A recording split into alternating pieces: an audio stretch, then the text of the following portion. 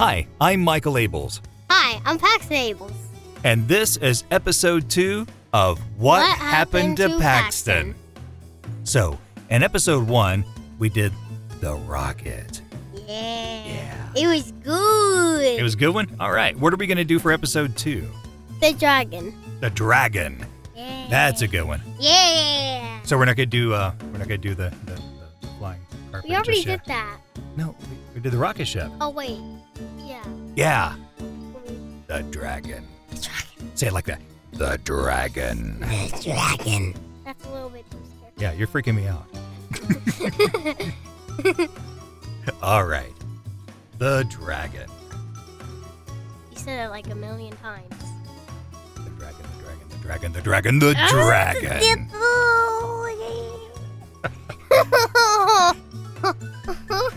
You All said right. that a million one times now. Okay, you ready? Yes. Oh my gosh, that's a million two times. All right, let's go. The dragon. Ah. Just say it right before I start. The. Okay. Okay, you say it. The dragon. Paxton went outside to play. The rain was finally done. Mommy said, no wagon, but otherwise have fun. It was muddy down the hill, and she didn't want a mess. But that's exactly where he went. He didn't hear, I guess. Now, you will never believe this, but I saw it with my own eyes.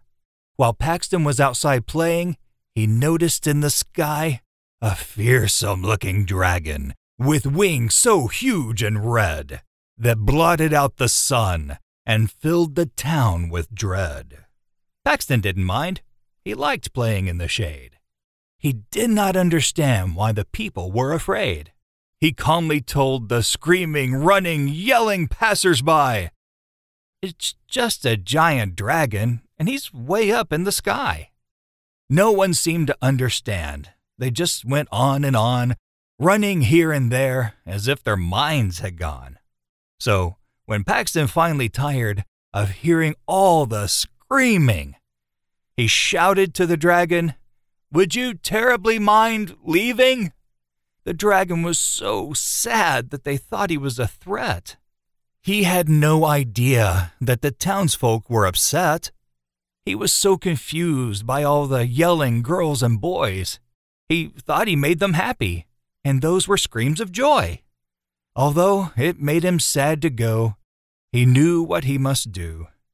He nodded down to Paxton, and then away he flew.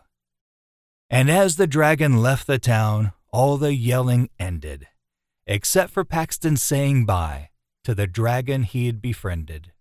Now, when Paxton went inside and his mother saw his hair, full of leaves and mud that were dripping everywhere, she looked him up and down, then said, "I know you rode your wagon."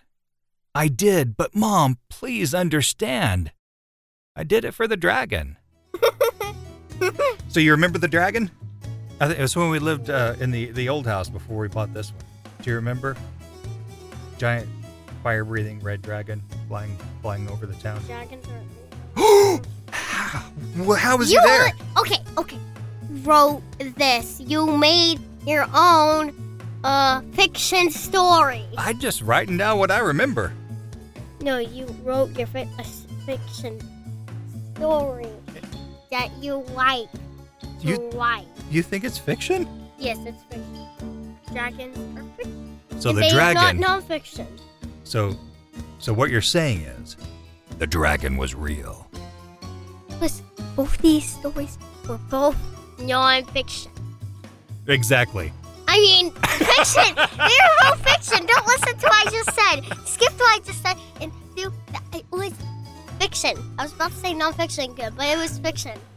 This has been What Happened to Paxton, narrated by Michael and Paxton Abels, with music by Incomtech.com. And contact.com.